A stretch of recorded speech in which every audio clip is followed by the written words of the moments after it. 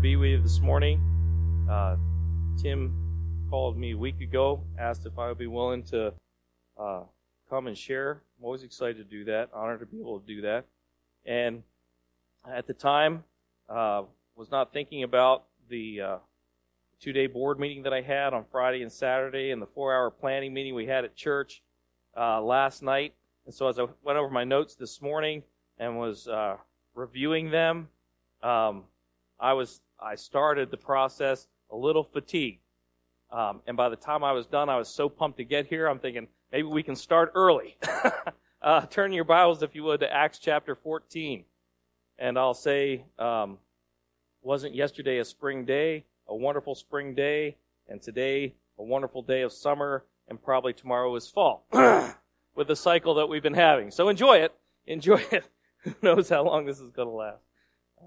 Acts chapter 14, I'd like to do a walkthrough of this chapter if we could. I've been looking at this chapter and trying to understand a little more of patterns of ministry. And the context of this, obviously, is concerning missions and how this directly affects me and how this directly affects you. And we're going to look at the life of Paul and Barnabas on their first missionary journey together. And my hope is that we take away some qualities of these men as they served God faithfully. In Acts chapter 14, it says, "And it came to pass in Iconium that they went both together into the synagogue of the Jews, and so spake that a great multitude, both of the Jews and also the Greeks, believed. But the unbelieving Jews stirred up the Gentiles and made their minds evil affected against the brethren. Long time therefore abode they, speaking boldly in the Lord, which gave testimony unto the word of his grace, and granted signs and wonders to be done by their hands. But the multitude of the city was divided, and part held with the Jews, and part with the apostles. So they went home." Probably not in your translation. Anyway, whatever you're working out of. No. So we see Paul and Barnabas beginning this missionary journey, and the first thing they run into, opposition. Things are tough. In fact, things are going to get really tough here in just a minute as we read down through there. And you want to ask yourself, why? Why would these guys do this? Why would they put themselves into such a position that they would be so bold with the gospel despite so much pushback? That they would be that aggressive with the things that God had given them, despite the fact that they had reaction just right out of the gate? Well, I think it's because they understood the commission. If you would, keep your finger in Acts. We're going back there. Matthew chapter 28. It's missions month, from what I understand. And while it may not have been in this passage, probably somebody hit it on it at one point or another. Commissioning of the church, the Great Commission, or as I like to refer to it as the big job. This is what Christ left for us to do. Matthew chapter 28, verses 16 to 20, it says, "Then the 11 disciples went away into Galilee, into a mountain where Jesus had appointed them. When they saw him, they worshipped him, but some doubted. And Jesus came and spake unto them, saying, All power is given unto me in heaven and in earth. Go ye therefore, and teach all nations, baptizing them in the name of the Father, and of the Son, and of the Holy Ghost, teaching them to observe all things whatsoever I have commanded you. And lo, I am with you always, even unto the end of the world. Amen." The commissioning of the church. If you were to ask folks, what's the mission of the church? Probably these might be some of the answers you might get. Well, one of the missions of the church is fellowship, corporately gathering together, benefiting from the body of Christ. And you wouldn't be wrong in that. In fact, John chapter 13, verse 35 confirms that. That's a role of the church. Or you might say, well, sound biblical teaching, expounding on Scripture, strengthening believers in the knowledge and obedience of God's revealed truth. And you would be right. That's a role of the church, according to Ephesians chapter 4, verses 11 to 13. Or you might say, well, corporately praising God together and glorifying Him together as a body. And you would be right. That's a role of the church, according to Revelation 4, 10 to 11, and Ephesians chapter 1, and Ephesians chapter 3. Even the angels play out that role. And all these things are biblical and should characterize every body of believers, but they do not represent the mission of the church. What is the church supposed to be about? Well, the mission that flows out of our loving fellowship, our spiritual growth, our praise, is that of being God's faithful and obedient instruments in his divine plan to redeem the world. All those things feed into that. It is the primary way in which God has chosen to glorify himself, is through the redemption of sinful men. In fact, in 2 Corinthians chapter 5, verse 19, tells us that. 2 Corinthians 5:19 says, "To wit, that God was in Christ reconciling the world unto himself, not imputing their trespasses unto them, and hath committed unto us the word of reconciliation." In John chapter 17, verses 3 to 4. John 17, 3 to 4. My wife graciously put bookmarks in for me because I didn't type out my verses. John chapter 17, 3 to 4. It says, "And this is eternal life, that they might know thee, the only true God, and Jesus Christ, whom thou hast sent. I have glorified thee on the earth. I have finished the work which thou gavest me to do. And now, O Father, glorify thou me with thine own self, with the glory which I had with thee before the world was. I have manifested this name unto the men which thou gavest me out of the world. Thine they were, and thou gavest them me, and they have kept thy word. Now they have known that all things whatsoever thou hast given me are of thee." John chapter 20, in verse 21. John chapter 20, in verse 21. "Then said Jesus to them again, Peace be unto you. As my Father hath sent me, even so send I you." This was the job that God gave to his Son Christ, and this is the job. This is the commissioning that he shares then with his disciples on that mount that day in Matthew chapter 28. And so fellowship, teaching, praise are not the mission, but instead are the preparation to aid in the mission. Just a few takeaways from this passage, and then we'll be back in Acts. The first is this. In verse 16 it says, "Then the 11 disciples went away into Galilee, into a mountain where Jesus had appointed them." We don't know when Jesus set up this appointment. It happened somewhere in those 30 to 35 days following his resurrection. But at some point he set up an appointment with them, and they showed up. Someone once said this, "Your greatest ability is your availability." They just showed up. Did they know what was coming? No, they didn't. But they knew they had an appointment with Christ. And in this appointment, Christ would give them this commissioning.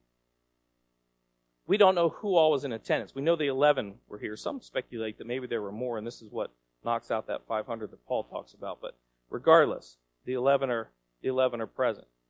And it tells us in verse 17, "And when they saw him, they worshipped him." Now, this is only the second time that the disciples are recorded having worshipped Christ. The other time is when he comes to them walking on the water. They recognize his deity, and they worship him. And in this situation, they worship him. They recognize who Christ is, what Christ has done. And then, by the Spirit, Matthew throws in just this little statement, "But some doubted." I like that that's there. Now, I don't like that some doubted, but it's real. Not everybody was on board. Not everybody fully understood what Christ was about. Some doubted. Christ's going to put those doubts to rest really quick here. But they worship.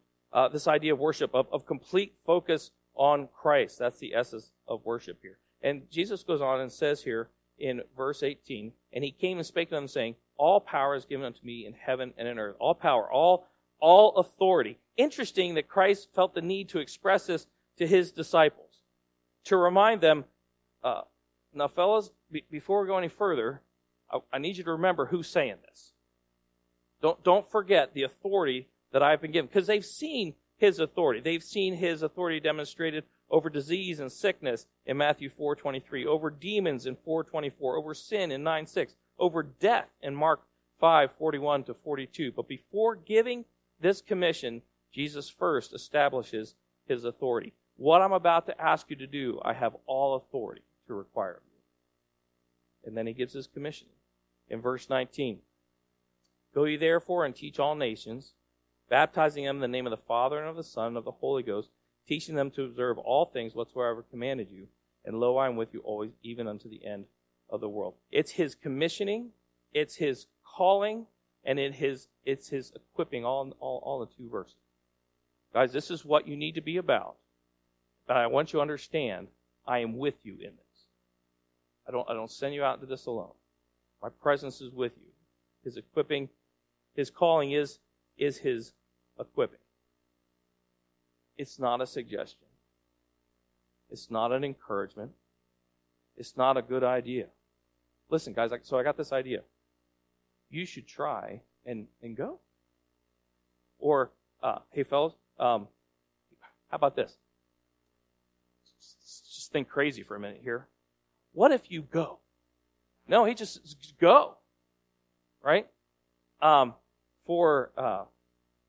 I'll use the guy apprentices on this one, students. I'm sure the girls' rooms are all absolutely pristine. You could probably eat off the floor of their dorm rooms at the ranch and build your immune system. But we'll just throw the guys under the bus on this one. So if I were to say, I'll say to Sam, because he's convenient and right there and accidentally made eye contact with me at that moment. So I'd say, Sam, listen, I really need you to clean your room. In fact, Sam, you need to clean your room. All right, and then I check in with him a week later, and I were to say, Sam, did you get your room clean? He said, you know what, man, I've been thinking about that. I really have. In fact, it's so important to me, I memorized it. I can quote it. Sam, clean your room.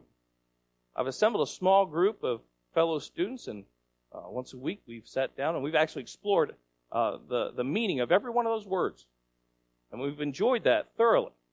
And not only that, we enjoyed it thoroughly. We've actually written some songs concerning this. Now, I said, well, did you clean your room? Not quite. Not yet. Now, I'm cautious even with that illustration because I certainly don't want to make light of the necessity of biblical memorization, of the necessity of biblical study.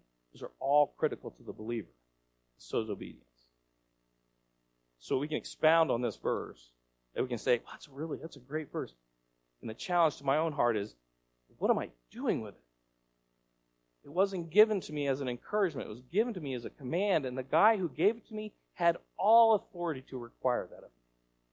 If I'm truly a follower of him, then I will obey that. Back to Acts chapter 14, please. Back in Acts chapter 14. That's why those guys are there. That's why they're willing to go into such a hostile situation and be faithful to God. And is it hostile? Hang on. Here we go. It's about to be. Let's look at some of the attributes of these guys. The first is, obviously, their boldness. In verse 4 of chapter 14, but the multitude of the city was divided, and part held with the Jews and part with the apostles. And when there was an assault made, both of the Gentiles and also of the Jews with their rulers, to use them despitefully and to stone them. That's hostile. If you got a category, we're putting that in the hostile category. They were aware of it and fled unto Lystra, because everything's going to be better in Lystra. Hang on. And Derbe, cities of, I should have looked up how to say that. Pastor, how do I say that word? Lycaonia? Okay, Pastor Sue? Lycaonia? He's reading ahead of me. Oh, sorry. How do I say that word? Lycaonia? Lycaonia, thank you. There we go. Sounded like a medicine to me there for a minute. Okay, Lycaonia. Yeah. So, to the cities of Lycaonia, and unto the region that lieth round about. And they preached the gospel. Right? Because that's what they were called to do. Present Christ. And there sat a certain man at Lystra, impotent in his feet, being a cripple from his mother's womb, who never had walked. The same heard Paul speak, who steadfastly beholding him, and perceived that he had faith to be healed, said with a loud voice, Stand upright on thy feet. and he leaped and walked. And when the people saw what Paul had done, they lifted up their voices, saying in the speech of Lycaonia, thank you, the gods are, it's good to have a prompter. Yeah, the gods are come down to us in the likeness of men. Oh boy. So this is what's going down, right? So Paul is preaching, and what this shows us is Paul is preaching in the power of God. In fact, he's presenting the gospel, and in the process of his preaching, this young man is healed. Great detail is given to that, and the people listening are like, wow, they're like the gods. And they called Barnabas Jupiter in verse 12, and Paul Mercurius, because he was the chief speaker. Then the priest of Jupiter, which before their city, brought oxen and garlands unto the gates, and would have done sacrifice with the people, which then the apostles, Barnabas and Paul, heard of. They rent their clothes and ran in among the people, crying out and saying, Sirs, why do you do these things? We also are men of like passions with you, and preach unto you that ye should turn from these vanities unto the living God, which made heaven and earth and the sea and all things that are therein, who in times past suffered all nations to walk in their own ways. Nevertheless, he left not himself without witness, and in that he did good and gave us rain from heaven and fruitful seasons, filling our hearts with flood and gladness. And with these sayings scarce restrained they the people that they had not done sacrifice unto them.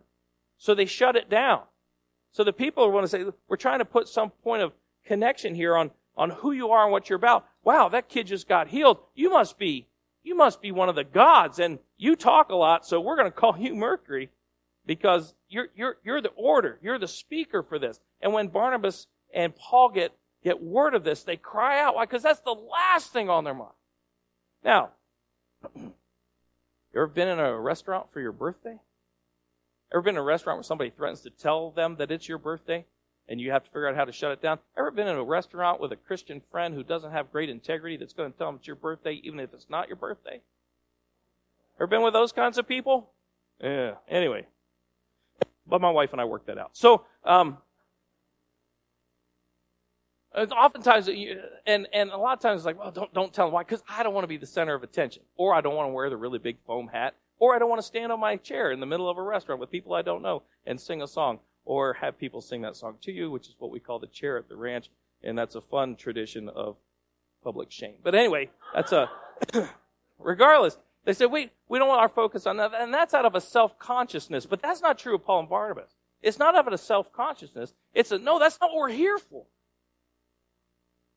The temptation in that moment to be considered a god. The temptation to say, wow, you guys are really something. How does it fall upon them? No. This is all God.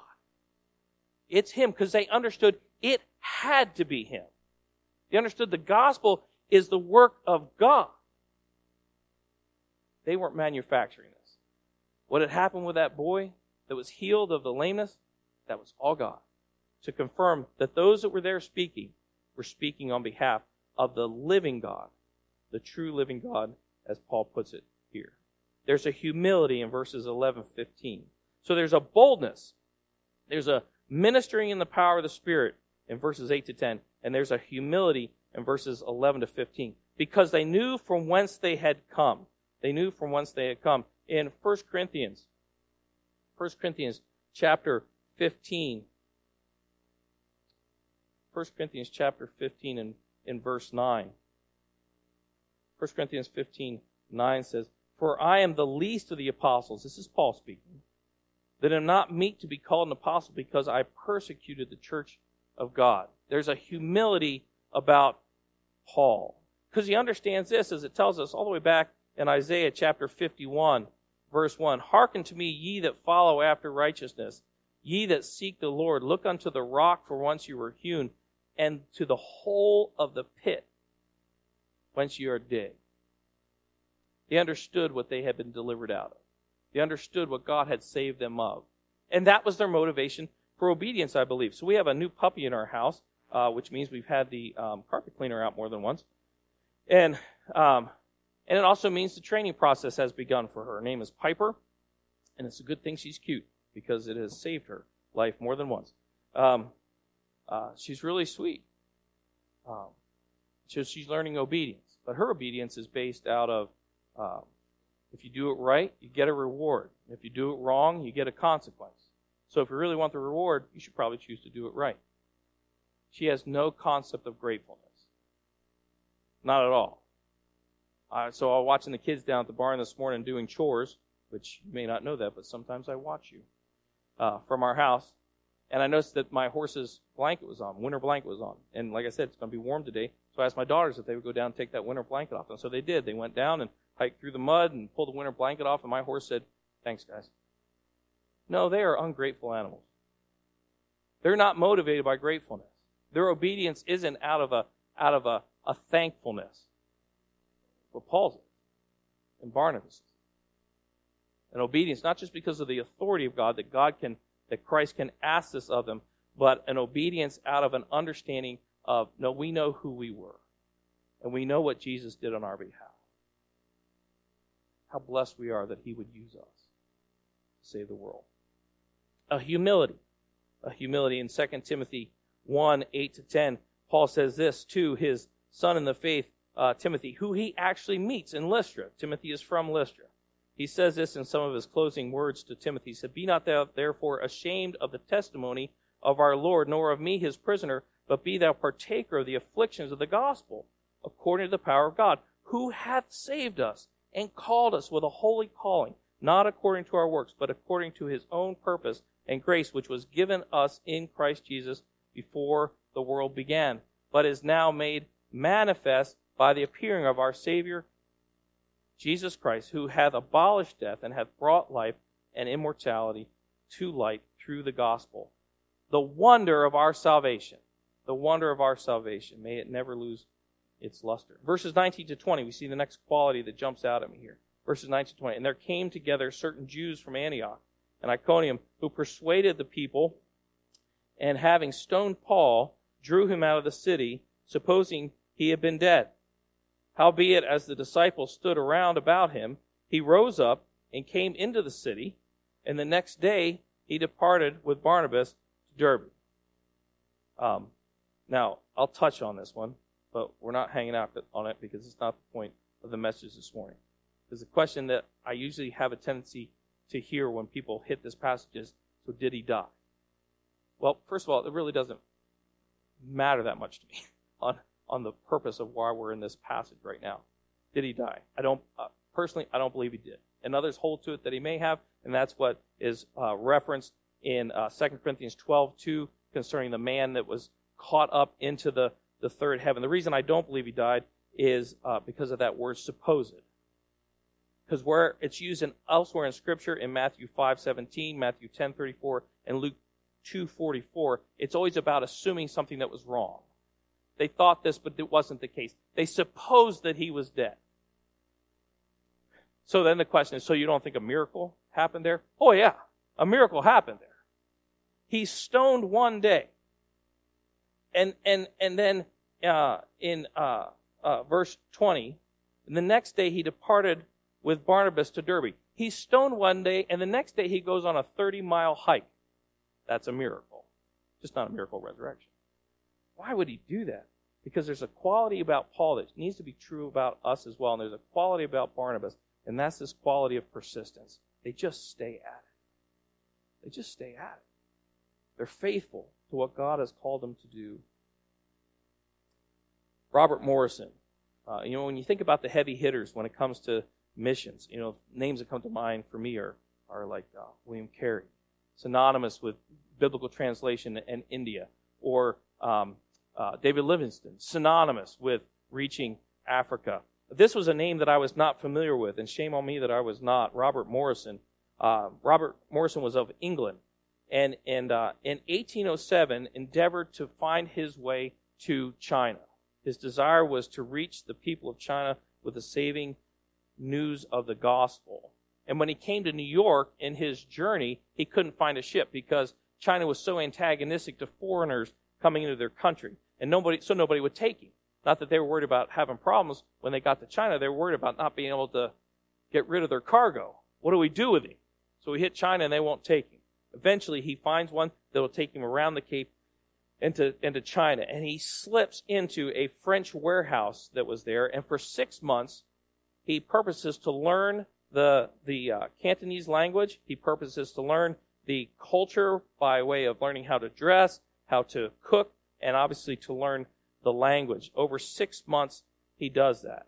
And over the next few months, he develops a small congregation, never more than 10, in private and hiding because it's illegal what he's doing. And he learns the Cantonese language well enough that he begins to translate Scripture, the book of Acts, that's why I thought it was significant we were here, the book of Acts into the Cantonese language. And he has many that will help him in this small congregation. And they make the templates for the printing out of wood. They carve them to be able to produce it. 7 years after he arrived on the shores of China, he baptizes his first convert. That's persistence. And then the guys who he hired to help do the printing, they begin to argue. And they're Christians. But they begin to argue. In fact, their arguing turns into a fight, and the fight draws the attention of the authorities. The authorities find out what's going on, and they shut everything down and forbid him from doing any more translation. They forbid him from doing any more preaching. And so, just like we said with Paul and Barnabas at the beginning, he goes home. And the answer to that is no. He stayed. He stays. He mastered the language and managed to translate the entire Bible into Cantonese. He made a 6-volume Chinese-English dictionary so missionaries would be able to learn the language, not just from the Bible. 27 years he's there of loneliness, persistence. And today there's an academy in Taiwan called Morrison Academy, and he is considered the father of Protestant missions in China, which, by estimations of what I've read recently, the church in China, the Christian church in China, within a decade, at least within 2 decades, will be larger than Christian believers in the U.S. that go to church. Probably already is now. Hard to get good stats out of China. That's this man. Why? Because he was persistent. He just stayed at it. He was faithful to what God had called him to do. He used his time with a sense of being deliberate. It's like what Paul talks about in Colossians 4:5, redeeming the time. If we lived 70 years, it's estimated, and this is loose, 3 years would be spent in school. 3 years. If you added all the days together, all the hours together, 3 years spent in school. 8 years in entertainment. That's going to vary for some. 6 years in eatings. That will vary for some of us. 24 years of sleep. Anybody with a newborn is like saying, I could go for 30 right now. 5 years in transportation, 4 years in conversation, 14 years working, 3 years reading, and if we went to church every Sunday, prayed 5 minutes every morning and night, that will work out to 5 months. Now, that's a distorted figure. Why? Because reality is, the fingers of Christ should be in absolutely every one of those things I just listed. It really is. The question is, are we being deliberate about that? Are we redeeming the time, as Paul said? What are we doing with our time? Romans 13:11, and that knowing the time, that now it is high time to awake out of sleep, for now is our salvation nearer than when we believe. John MacArthur made this statement. He says, some Christians are as good asleep as they are awake. They don't do anything for Christ either way, because even when they're physically awake, they remain spiritually asleep. A weekend like this, my wife was very gracious this morning. She always is. And this morning, I was sitting reading over my notes, and she came in and brought me a hot cup of coffee. Oh, she's amazing. I married up straight up. Not just because of that, but that was a big one this morning. And it was hot, and so there was that whiff, that little piece, expression of vapor that comes off, that little mist of vapor that comes off. And as I'm preparing this, I thought, there it is. That's what James is talking about, isn't it? James 4:14. That life is a vapor.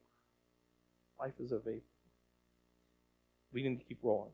The next attribute of Paul, and we're about to get to the end of this passage, is that of commitment.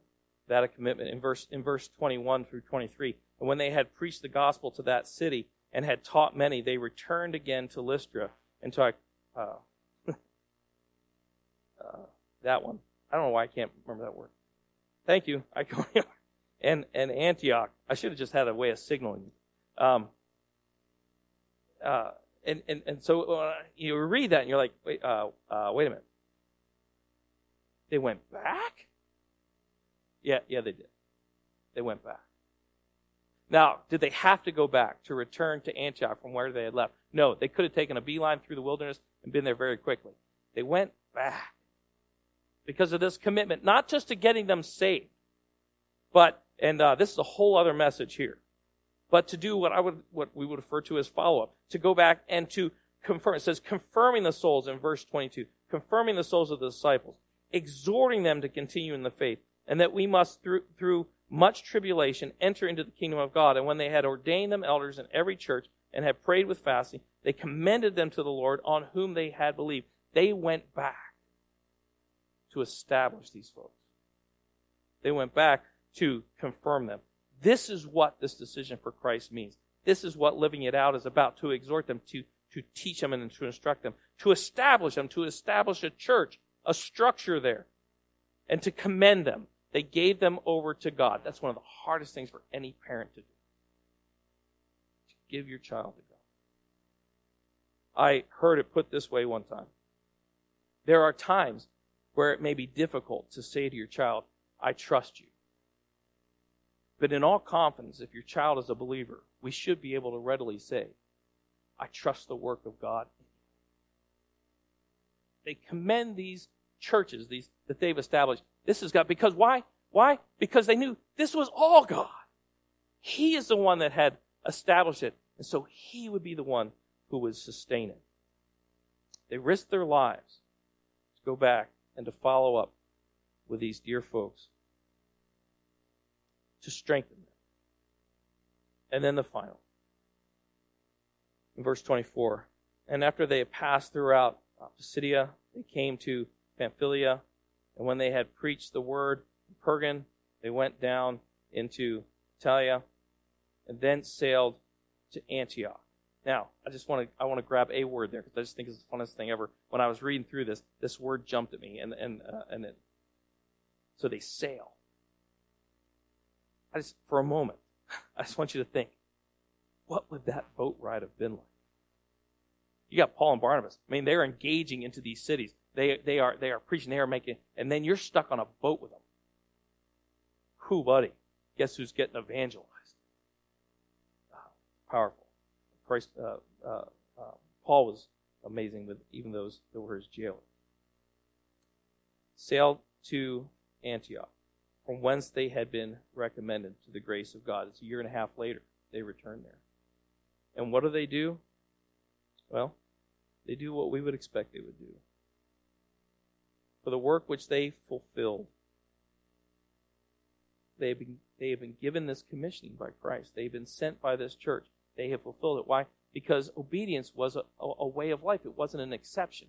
David Livingstone, the great missionary, put it this way. He said, why is it when an earthly king gives a commissioning, it is considered an honor, but when a heavenly king gives a commission, we see it as sacrifice? They embraced what God had called them to do. And when they were come and had gathered the church together, verse 27, they rehearsed all that God had done with them, how He had opened the door of faith unto the Gentiles.